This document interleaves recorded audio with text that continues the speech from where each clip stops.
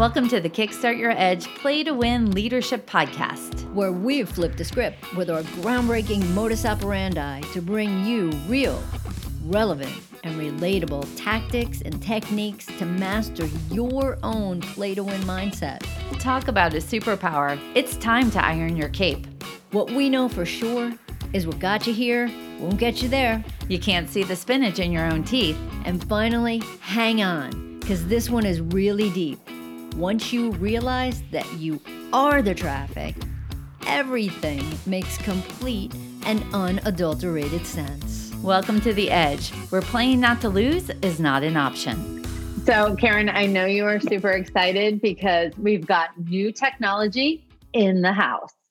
We do have new technology in the house, and I'm just sitting here giggling, Jen, about I love technology.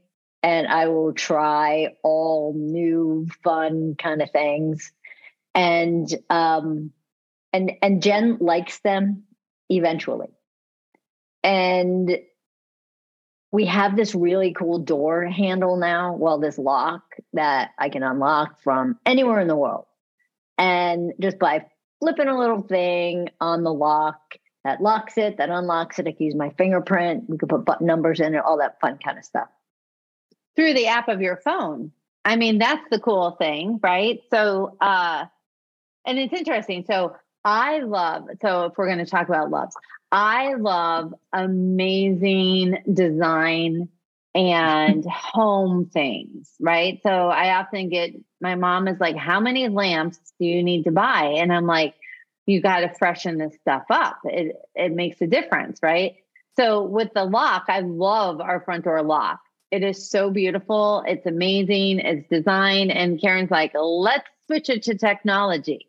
So it's kind of funny, but we're kind of digressing a little bit. But while we do compromise, and I have to tell you, this technology is going to be fantastic because we never have to have a key again.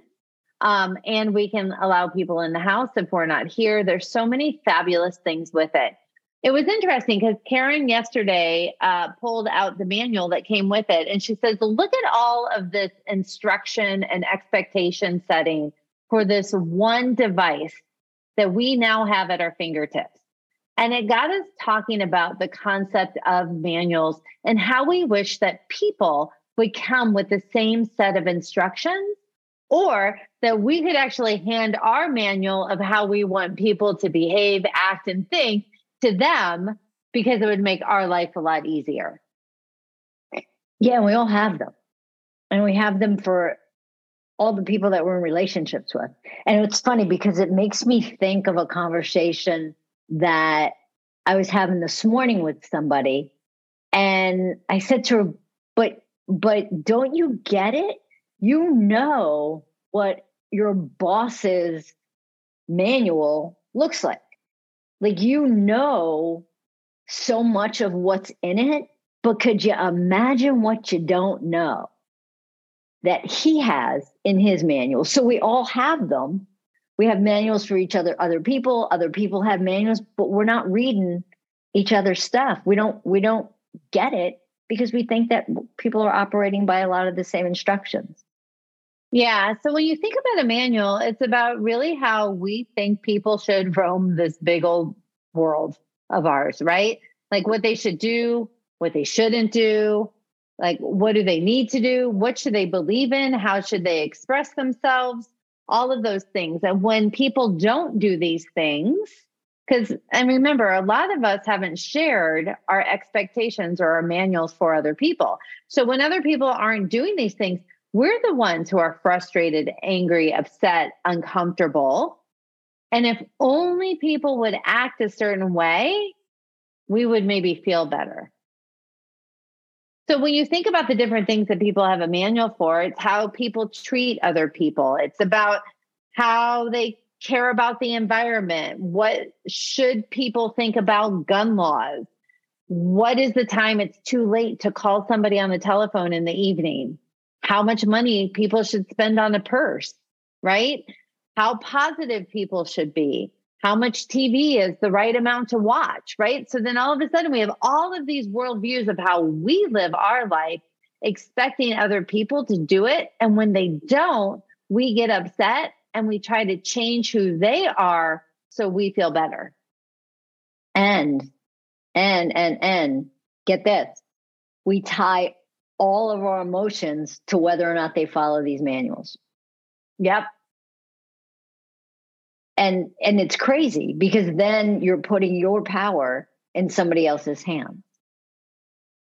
Yeah, it's interesting because we think we're trying to assert control. If you change, you need to do this. You should do this. I'm in control. But the reality is when we have a reaction to when people don't do what we want, we actually feel less in control. We give the power of the weight of our emotions to our thought about what they do and what they don't do. It's easier just to get rid of expectations. It's easier to just let people be who they are. And then we just sort of work on ourselves. So thinking about it, it's our thoughts that create the negative feelings. And the interesting thing is when we have a manual for somebody else and we try to get them conform to our manual, we end up being exactly that person. So I'm going to give an example, right? So we're going to use TFAR. So TFAR are your thoughts create your feelings create your actions, and your actions determine your results. I, in the past, and sometimes have the thought about other people that they shouldn't be so negative, right? So it's sort of one of my hot spots. If somebody has a negative attitude, I have thoughts about that. I don't like when people have a negative attitude because why? My thoughts about them cause me to be frustrated, upset, disconnected. Now, notice I said my thoughts about them, not the person's behavior. But let's do that, right? So if I have a thought, they shouldn't be so negative, my feeling that comes from that thought is annoyed. My action when I'm annoyed because I have the thought they shouldn't be so negative, my action is I'll complain about their behavior. I start to collect evidence on how often they're negative. I argue with them on the upside of positivity. I dread hanging out with them. The result that I am creating based on those actions, based on being annoyed, based on the thought they shouldn't be so negative, I turn out to be completely negative. I am what I fight against, right? That's trippy. It really is trippy. And I think it's important, Jen, that you kind of just reemphasize that again. Like run through that one more time for those that are just kind of wrapping their head around this. All right. So somebody does something and I perceive it as negative. My thought is they shouldn't be so negative. That thought creates the feeling of being annoyed.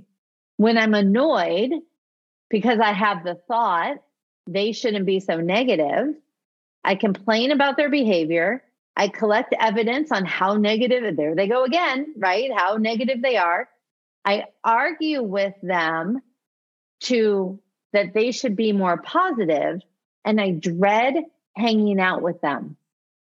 I am creating the results based on those actions, based on the fact that I'm annoyed because of the thought they shouldn't be so negative. It turns out the result I'm creating is I'm negative. I have become what I think they shouldn't.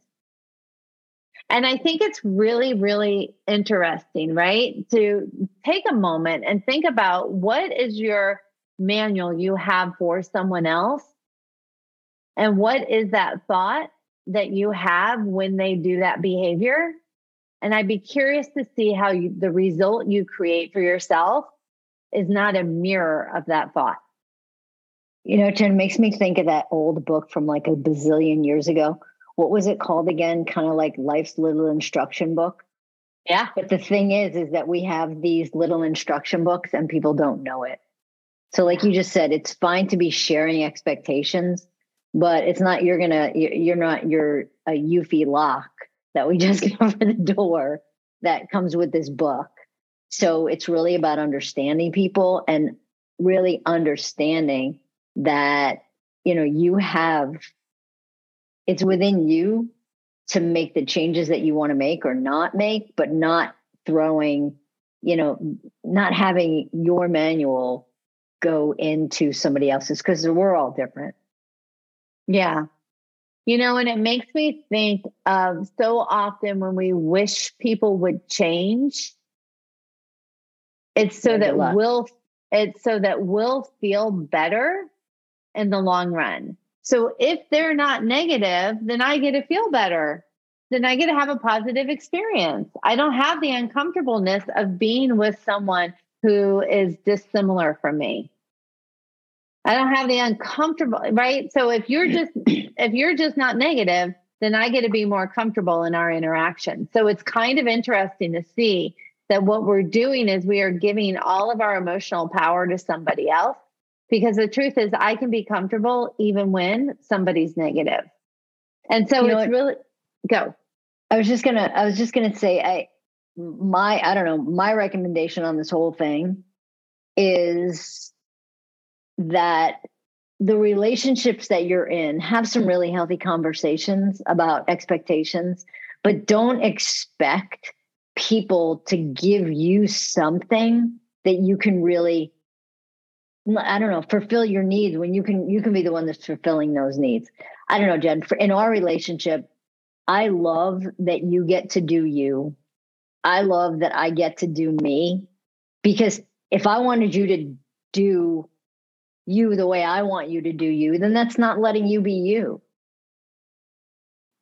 And that's like, how selfish and unfair is that? And it wouldn't work, because I would be trying to control you, right? Just like you would be trying to control me. Good luck with that. And the same thing, it's not a healthy, mature kind of relationship.